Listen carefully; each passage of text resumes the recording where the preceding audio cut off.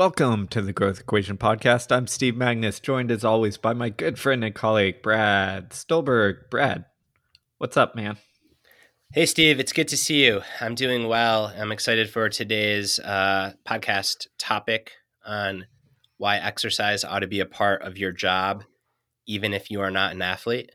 I had a very intimate relationship to this morning when I did not want to go to the gym to do my quote unquote zone 2 aerobic training, but I went anyways. And I didn't go for any other reason than it's an important part of my job. And I said, you don't get to choose when you show up to do your job. You just show up and do your job. And considering exercise a part of my job has helped with that. I love that. So let's dive into that for now. So, I think there's two things that come to mind here. There's exercise being a part of our job. I think a listener could hear that and be like, whoa, wait a minute. I don't want to feel like I have to do that. Like, I don't want to feel like it's the drudgery of showing up to work for some people. But I think what we're getting at is the nuance there, that it's not feeling like you have to and always feeling like a burden of showing up, but it's akin to the job that you kind of enjoy and want to do. So it's akin to our job of, we enjoy writing, we enjoy, communicating with others. But that doesn't mean that every day we sit down, stare at the page, and have to write a newsletter or part of our book that it's just pure on enthusiasm, right? Part of it is just showing up to the page every day and seeing what the page gives you. And I think framing exercise in a similar way is helpful, is that some days, you're going to get a paragraph. Some days you're going to get 5 pages when it comes to exercise. Some days, I see it as I'm going to get a great hard workout in. Other days, I'm barely going to kind of get through it. And my run goes from 7-minute pace to 8-minute pace to maybe even 9-minute pace, just to kind of get the time on my feet and check that box. And I think that's the framing that is helpful versus seeing exercise as this thing where, you show up when you feel good and only when you feel good.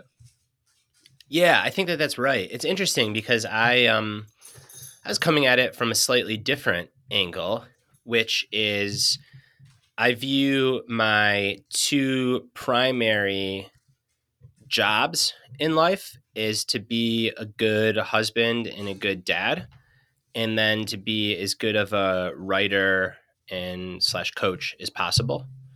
And I think that what can help motivate me often to exercise, especially the stuff that I don't want to do, which is aerobic training, is to tell myself, well, I want to be excellent at these 2 primary jobs and I want to do them for a very long period of time.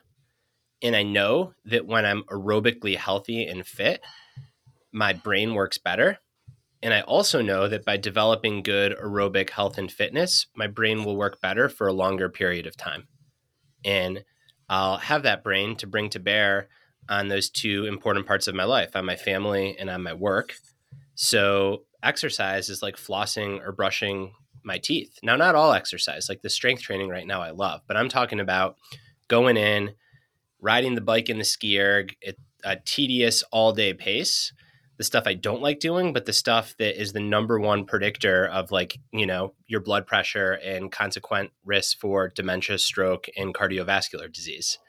And if I want to be doing this kind of writing work into my 70s and 80s, or if I want to be around for my kids and maybe one day grandkids, great grandkids, who knows, into my 80s and 90s, then I need to sit on the bike and do the ski erg. More than I want to anyways. So that's one realm. I think that it's a part of my job. And then the other realm is something that we talked about recently on the podcast, which is just like having multiple rooms in your identity. And I think the strength training part of exercise for me, which is much more around performance and mastery, that's really helpful because it makes sure that I never over-index on like just winning at book sales or winning at podcast downloads, because I can win at deadlift. Yeah, I mean, I think it's what you're getting at is the multiple avenues that exercise can provide. And I think this is a good way to look at it is there's the performance side, which I think most of us are used to seeing exercise through, especially if we were athletes when we were younger. We exercise to get better at something, right? We run a lot to compete better so that we can run faster or race faster. We lift more so that we can compete better, see how much we can lift. We train as athletes to become a better football player or soccer player so that it can help our game and compete. So that oftentimes, if you have an athletic background, comes naturally. But as we age, like that shifts a little bit. And we have these other kind of roles or avenues that it can fulfill. And I think what I hear you saying, which I agree, is it often shifts towards health, longevity, like keeping your mind, body sharp, aging well, like being able to do things with your kids and family for a longer period of time. And that's a slightly different kind of motivation, right? There's a difference getting out the door and doing a hard workout because you know in 6 weeks you've got a half marathon on the schedule that you're trying to perform well. It's a different thing when you're sitting there thinking, I'm going to keep doing this so that I can get this kind of, it's real, but it's also feels a little bit less concrete, nebulous. This benefit of thinking clearer so I can write well, or on a longer term horizon, like lifting weights so that when I'm 65, 70 years old, I can, you know, uh, play with the grandkids or whatever it is, right? And it's just this subtle different motivation, not too dissimilar than I think the analogy used, which I was going to use as well, which is, why do you brush your teeth and floss? So that you have teeth when you're, older in life and don't have to, deal with that. So I think it's an apt analogy for switching that kind of motivational drive behind things. Yeah, especially for the parts of it that you don't necessarily want to do, right? Because if it's just like, oh, do this, what for me I find tedious, boring aerobic exercise because it will make you healthy. Well, that's way too nebulous. Like I already feel pretty healthy. Uh, do it because it will help you lose weight or look a certain way. Well, I'm happy with my weight and I'm happy with how I look. But do it because we know that it supports your brain health when my brain is my most important tool in my work and in my family life. It just helps me. It's a motivator. Like, I guess that's what it is. It's an external motivator. Because right now in my exercise journey, if it were up to me, I would just focus on strength training and take walks, which, as you talked about in your exercise special, is like pretty dang healthy. But like, there's enough research that shows that getting your heart rate a little bit higher than what you do in walking for a sustained period of time is good for your vascular system. And I just haven't been doing it. And good for your vascular system isn't enough. But for me to say like, hey, I want to be writing into my 70s, I want to be there for my family. And, dementia rates are very high. And the only real modifiable risk factor that we know about is aerobic exercise. So that helps motivate me to do it right now. And then it also gives me permission. And this is something that I talk about a lot with my coaching clients, but I've been feeling this acutely because, as listeners know, I've been launching this book and it's a full-on job. So it's very easy to say, well, the trip to the gym to use the ski erg, and then you got to shower, even just a half an hour, it becomes a 1 hour and 15-minute thing. And shouldn't I just be working? But if I can reframe that and say, well, exercise is a fundamental part of my work, then it becomes a lot easier to show up and do and not see it like I'm sacrificing to do it. Yeah, and I think the key there is it's going to be different for every person. So for me, like the getting out and doing the aerobic stuff isn't a job, it's what I enjoy. But, maybe now You got to getting start lifting some weights, man. You don't want to get osteoporosis for real. No, I'm good. So I thought that's where you were going. No, I was going to go the other direction, which is I think is more important, which is like doing the hard workout, which there's benefit to doing for the long, both from a brain health standpoint, but also kind of a longevity standpoint as well, is the more difficult thing to do. And I should say, doing the hard workout is also, we want to talk about, bone health and, strength and all that stuff. Like, doing the hard workout is a big contributor to that, because normally that means doing something fast. That's what I'm talking about. Um, that is easier to go by the wayside, because I can rationalize it and be like, I'm not competing. Like, why do I need to go to the track and, do some fast 200s or go sprint up a hill? Like, that's kind of painful, kind of sucks. Like, do I really want to feel that kind of burn in my legs? Not really. But you do it because it's like part of, again, to use your language, part of the job is setting the parameters on how often do I roughly need to do something like that to maintain kind of this health and fitness in a good enough spot where I feel good about where I am in terms of my mental and physical health over the long haul.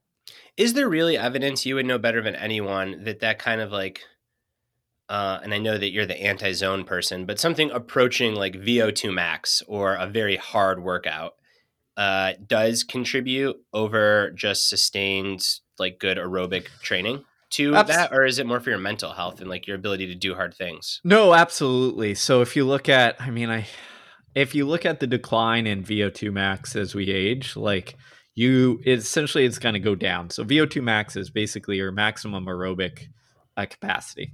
Um, it will go down. Okay. But what slope you go down is dependent on two things: where you started, kind of, and I should say where you started when you start aging. So 40s, etc. And then it's also dependent on that kind of slope of how fast the decline is. And there's enough research that shows doing something pretty hard, um, that at least spikes your heart rate, we'll say up to near max, does benefit in that. And it benefits in a couple different ways. One is there's the adaptation from the heart and cardiovascular system itself, where spiking your heart rate up there provides that stimulus of like, oh, we need to maintain in simplistic terms, a high max heart rate, just to be used. And the other thing I think is as important is VO2 max is dependent on muscle recruitment as well, which is often not known. So the more kind of muscles you can recruit, the higher VO2 max. This is why who scores highest in VO2 max? It's the skiers. Why? Because they're recruiting all their leg muscles essentially, and their arm muscles. So it's like a very high demand in an aerobic way. So if we look at, well, one of the ways we look at muscle recruitment is you tend to recruit, you're kind of easy to recruit slow twitch fibers first until the power demands, the fatigue demands go up, and then your body goes like, oh, we kind of need these harder to recruit fast twitch fibers to carry the load. One of the ways to kind of touch on that is to either do something pretty hard or do something like very fast or power orientated for a long enough time where you recruit more muscle fibers. So long story short, yeah, there is some evidence around that. How long does it have to be? I'm asking for a friend. Would a hard set of 8 squats, where the whole thing takes probably 30 seconds with bracing, count?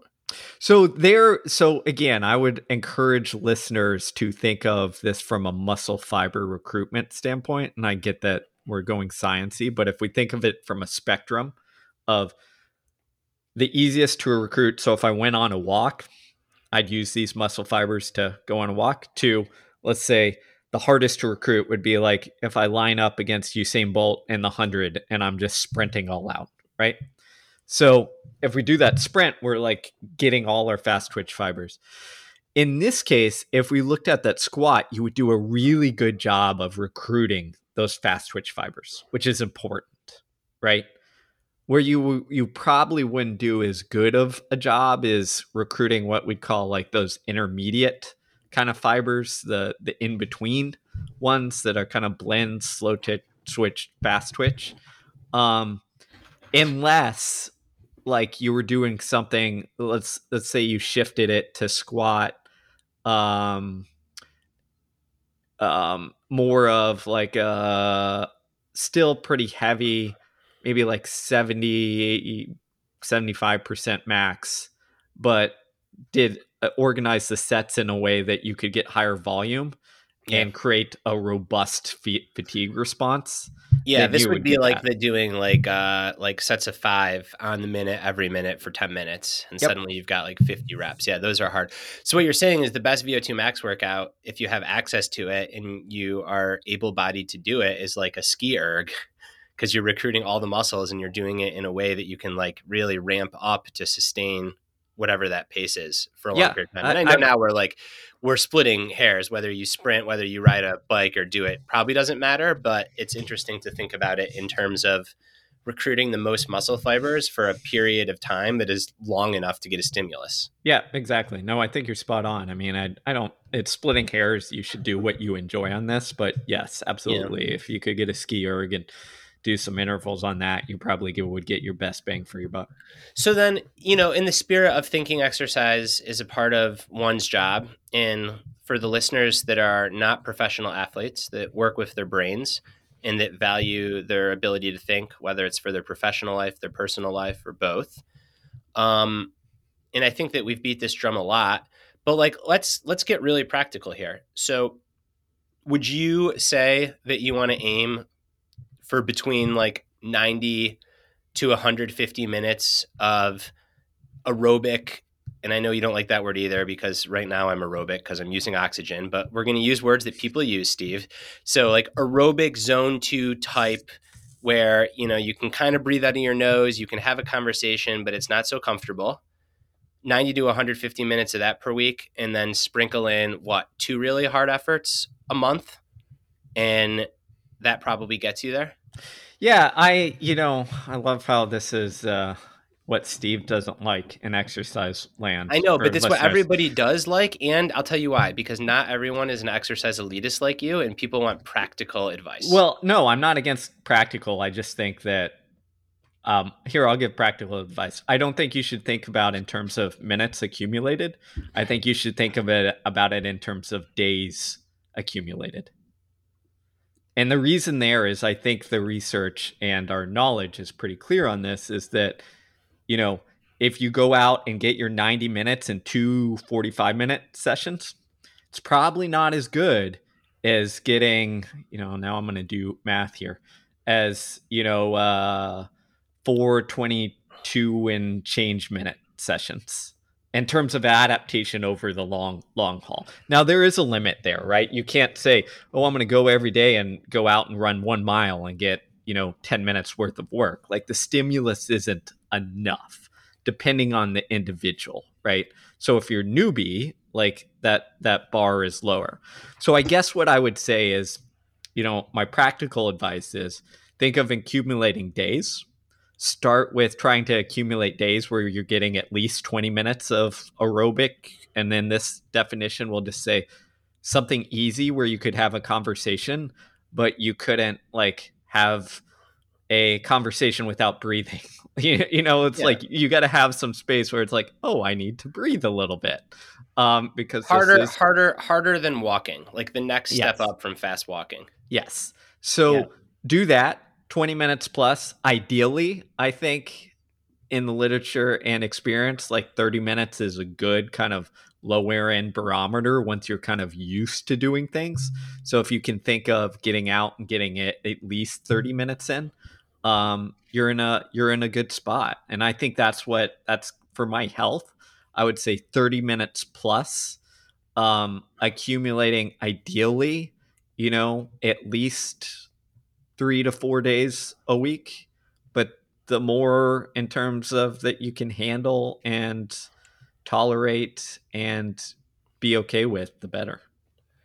and then twice a month for Yeah. like the hard workout. Because and by the hard workout, I mean that could be like 3 sets of 3 with 2 minutes rest, right? Like if you're not training for performance, the point is just to like hit that kind of upper end of oxygen uptake. Yeah. And all I would say that here is what I like to do is I would say I just kind of call it every other week.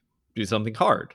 Yeah. And what I would suggest is like, if is shift around your heart, because it doesn't matter too much, because you're going to adapt to it, because you're not doing it. You're not an elite athlete or a college runner doing 2 to 3 hard workouts a week, maxing things out, right? If you're doing something relatively hard every 2 weeks, then you can play with what that hard is. So I would say shift between something short and something slightly longer. So if you're feeling like, I don't really have a lot of energy in it, do some 30-second, reps in terms of, run hard, bike hard for 30 seconds, take 30 to 60 seconds rest, do that for a couple times, and you'll be good. Two Yeah. weeks later, try and do 2-minute reps or 3-minute reps, and just a handful. And like that way you get your bases covered of like this kind of intensity to kind of duration relationship that we know exists. Yeah, it's a great framework, and to make it real, I think that the challenge with this that people say is like, well, I don't have time to do it. And there again, I think this is where it can be helpful to say, well, if it's a part of your job and you have time to do your job, or if it's a part of being a present family member, not just now but in the future, and you have time for family, well, then you ought to have time to do this. But there are some real trade-offs. Like I'm facing these right now, Steve, because I've realized that my long walks with the dog, even when I wear like a 45-pound rucksack, or I don't have the actual rucksack brand. I'm not giving them free publicity, although I've heard they're great. But I just use a backpack and I put a kettlebell in it. It's probably why my back always hurts. But even when I do that with the dog, like it's not really enough of an aerobic stimulus, I've realized. So for me now, it's like, well, I got to walk the dog for 45 minutes or so, or at least throw him his toy, because otherwise I feel guilty about not doing that. I'm strength training 4 days a week, and those workouts take about 75 minutes. And it's like, well, where am I going to find the time to do the other aerobic work? And that's kind of the conversation I've been having in my head. And just recently, it's been helpful to reframe and say, well, make it a part of your job. And if that means that the strength training workouts have to get shortened, so you do the aerobic workout instead of making your biceps look bigger, great. Like, it's your job. You got to do your job. If that means that instead of sitting on social media responding to people for an hour, I only do that for 15 minutes because that allows me to get a quick workout and shower in, great. It's part of my job. And I think that framing can be really, really helpful. I think for most people that don't do something like that, don't basically essentially strength train for mastery, or like don't woodwork, don't have another mastery feat in their life, I think then there really isn't an excuse. Particularly if you have the means to purchase a treadmill or an exercise bike and put it in your house, it's not hard to get the 4 by 30 minutes or more. I think where it becomes challenging is when you have these other hobbies that take a lot of time. And in my case, it's powerlifting. Yeah, exactly. And the one thing I'd add there that is practical is like, get creative on this. So I'll give 2 examples here. So one is for that walk, right? So if you wanted to turn that in and you say, hey, the walk isn't, the high end aerobic enough, what do I do? Well, one of the simple things is you can alternate that walk with your dog by like, striding it out for 30 seconds and getting your heart rate up a little bit, and it'll stay elevated as you walk a little bit and stuff like that. And that can help. But if you're like Brad and, can't run anymore. It's not that you can't run anymore. Well, I think that my calf would be okay with that. It's that I have a 90-pound German Shepherd. I mean, I've got a 65-pound Shepherd, and we, Shepherd mix, and we do that. We just, sprint after a squirrel for a little bit and then slow down. So each dog is their own. But the other thing, and I've done this with our dog as well, is the other thing is you can, and maybe not with your dog, but I've done it, but you can turn it into some sort of circuit as well. Like, stop at a bench and do some step ups or jumping jacks or whatever have you. Or alternatively, if you have a hill, like, do some hard walking up the hill to elevate the heart rate, come back down, repeats up and down there. Like there's lots of ways to get creative. And then the last thing I'd say on the workout that is, an addition to that is, you don't have to plan it all. So for instance, like this, hey, every couple weeks, every 2 weeks, I need to do something hard. Instead of being like, hey, I need to do this thing hard, I just say, on my morning run, I'm going to go the first mile easy. And if I feel great that day, I'm going to go do something hard. And if that day comes, I'm like, great, time to check the box. Like today I have a little more energy or a little more time. It's time to do that hard thing to get this over with. And on other days, if I just after that mile jog just feel like crap, I just keep jogging the rest of it. Yeah. I think the best, and I'm a abnormality, maybe one and the same here. And this is because, well, my one calf allows me to do it. Now my other calf doesn't. So it's a longer story. I'll probably need Steve and listeners another surgery. And the question is just when. But if I could do this without my calf getting to 9 out of 10 pain and like it's going to blow up, and what I have coaching clients do, and I think is the easiest and best, because sitting on a Peloton or exercise bike for a lot of people is very tedious and it hurts your butt. A ski erg is you wear out your arms generally before you actually get a good stimulus. Nothing is better if you can afford it, and nothing is more compact than purchasing even a not so nice, cheaper treadmill, setting the incline to 6, setting the pace to about a 15-minute mile, and putting on a backpack and just walking up a hill for 30 minutes. You don't have to walk back down it. That's the beauty of a treadmill. Your heart rate stays up. You can listen to a podcast. You can make a phone call so long as you're okay breathing hard on the phone. And it's just 30 minutes of walking up a hill. And not only are you getting the good aerobic workout from that, but perhaps if you're thinking about this as a part of your job for your cardiovascular and brain health, you're also getting like good weight bearing exercise, because when you walk up a hill, you're building muscle, you're building bone density, and these are not things that you're doing on a bike or swimming or even on a ski erg. So I think it's one of these things where people really complexify, and probably the simplest way to do it is just to walk up a hill for 30 minutes. And if you have an actual outside hill and you've got time to walk back down, then do it outside. But if not, there's no better way to do it than a treadmill set to a high incline. That's my opinion, with a backpack if you need it. And that is why the original, or one of the original VO2 max protocols is not running or cycling or what have you. It is literally walking a little bit faster, but still not that fast, as the incline goes up and up and up and up until you will hit your VO2 max. So no, I'm with you. There's nothing wrong with cranking that treadmill incline and going up a mountain. Yeah. And doing it outside if you can. But again, like, it's the number one thing. It's the reason I don't even, in addition to my calf, is, well, then you got to walk back down. And one, you got to find a hill that is hilly enough where your heart rate's up. Two, you got to be okay destroying your legs on the way down. So like, say goodbye if you're into strength training to a good weightlifting session later that day or the next day, because going down a hill for 30 minutes just torches your legs. So on and so forth. So there's all kinds of ways to do it. If you're not crazy about powerlifting like me, you can do it outside probably very well if you have a big hill.